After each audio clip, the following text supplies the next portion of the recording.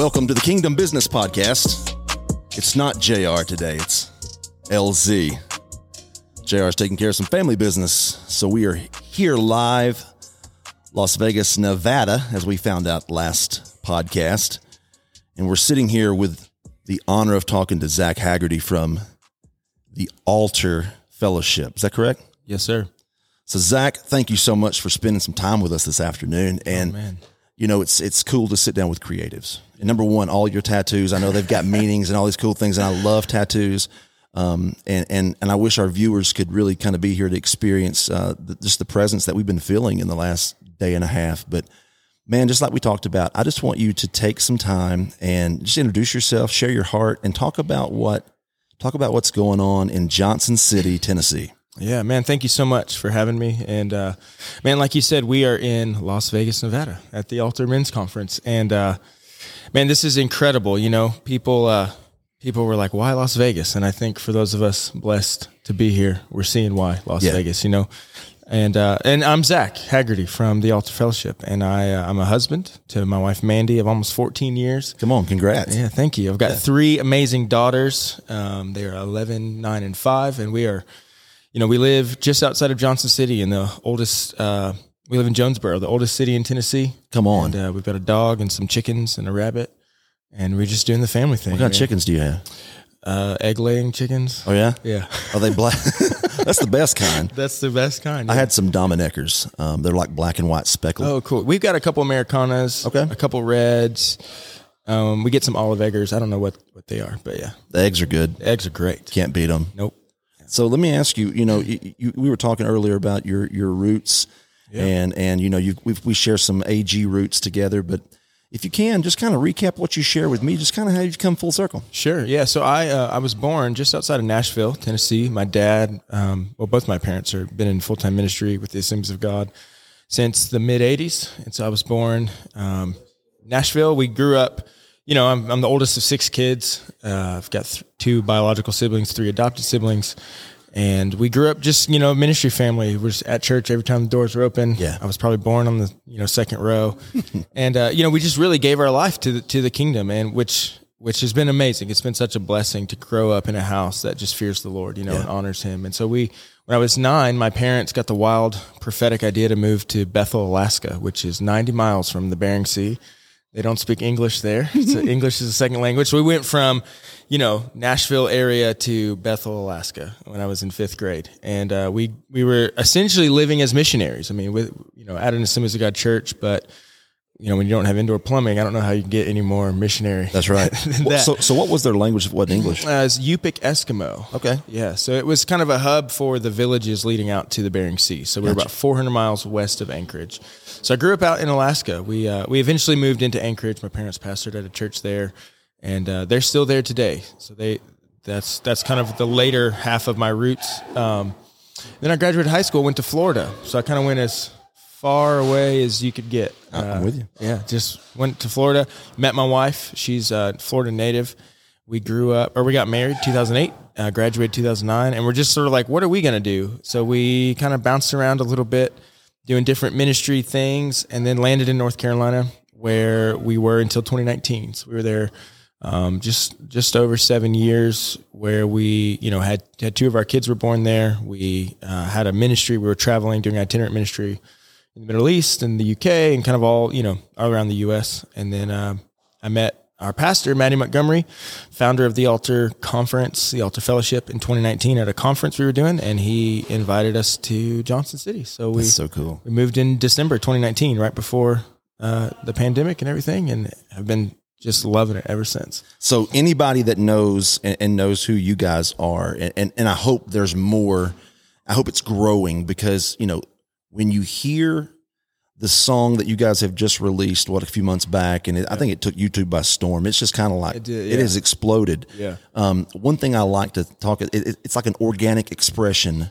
of what's in the dirt. Yeah. So I know you've got this thing brewing in you, man. It's a project that's been a long time coming. Talk to us about this album. Yeah. So when we set out to start the church, we were, you know, coming from kind of the conference production culture that we, you know, Pastor Matt had been in, I had been in. We were like, we don't, you know, California has a sound, right? Atlanta has a sound. Charlotte has a sound. Even Kansas, has a sound. And it's like, what is the sound of East Tennessee? And when we think of East Tennessee, we think of home. We think of the front porch, the rocking chair, sort of the generational heritage of where we live.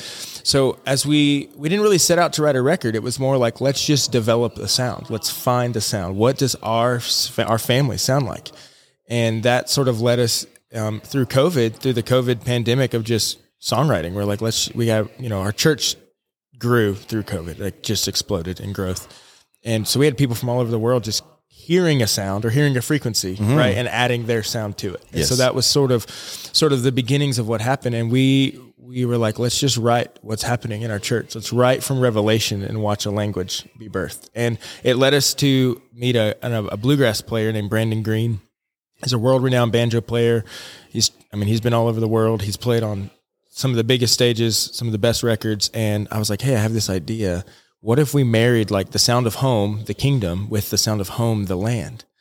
And he starts crying. He's like, man, I've been waiting for the church to give sort of a heritage or permission for these instruments and for this sound to have its kind of proper place, And so we spent half of 2020 and all of 2021 just kind of cultivating that sound of the dobros and the fiddles and the mandolins, the banjos, and even just discovering the people who, like the Carter family, what were they like? The Bristol, Tennessee is just up the road. It's the birthplace of country music. Yeah. We're like, what? We don't want to just know the sound. We want to know the people. What were they like? How did they live? And one of the things I was reading about them was that they were ordinary, everyday people singing about ordinary, everyday things in a world right at the start of the Great Depression was like, do we belong? Yeah. Are we going to survive? And so to hear a sound of home, ordinary, everyday people singing about ordinary, everyday things, it like inspired me. I was like, man, in a world that's shut down, that's wondering how are we going to make it? What if we release the sound of home? And where I'm just a dude from Jonesboro, like a dad of 3 kids, and I'm not in a hurry, but there's something to sing about. And so with that sort of that heart, we just were like, we're going to dive in. And so Pastor Matty came to me. He's like, I think it's time to do a record. And I was like, what? Like we weren't thinking a record. We were thinking generationally. We were thinking, man, what if we wrote about when, so-and-so got saved or so-and-so got delivered. And that becomes the language that our kids now encounter the Lord in. Yeah. And so to take this sort of revelation that birthed the language that now has become a melody and a memory, we just were like, this is an album. This is these are songs of freedom. These are songs of family. And so we set out to find a producer who could, I feel like anyone could produce, 17-year-olds can produce great records, but we needed somebody that could really prophetically like see into what we're doing. And so I connected with a guy named Gabriel Wilson, who's produced some of the top worship records in the world. And he and I got on a call, and with tears in both of our eyes, we were like, dude, this feels right. Yeah. So he came and did pre-production last April, a year ago this month. And in the process ended up moving his staff and his whole family 6 minutes down the road from our house and bought a farm. Come on, man. To not just create records, but to be a part of the family, and part of the sound. And so our record, we've just sort of been living in the big glooming shadow of we have a record now. We have the songs, we've got stuff we're doing, and we're honored to be here to get to release it. So to release the sound of our family, here, was something I never thought of or never could dream of. But it just feels right to bring, the generational mindset into what we're doing, into the music. And so for our listeners, I want them, because some of them may not know the context by which we're talking right now, but we are, again, we're in Las Vegas at the Altar Men's Conference, or the Altar Conference, and it's the last night of the conference, and you guys are going to be doing worship tonight, right? Yes, sir. So it's one of those things that I know it's a culmination, but you said something a second ago, and I want to tell you, you're not just an ordinary guy. I know you may think that about yourself, but that for me is a flag for somebody that when they say that, I go, okay, their heart's in the right place.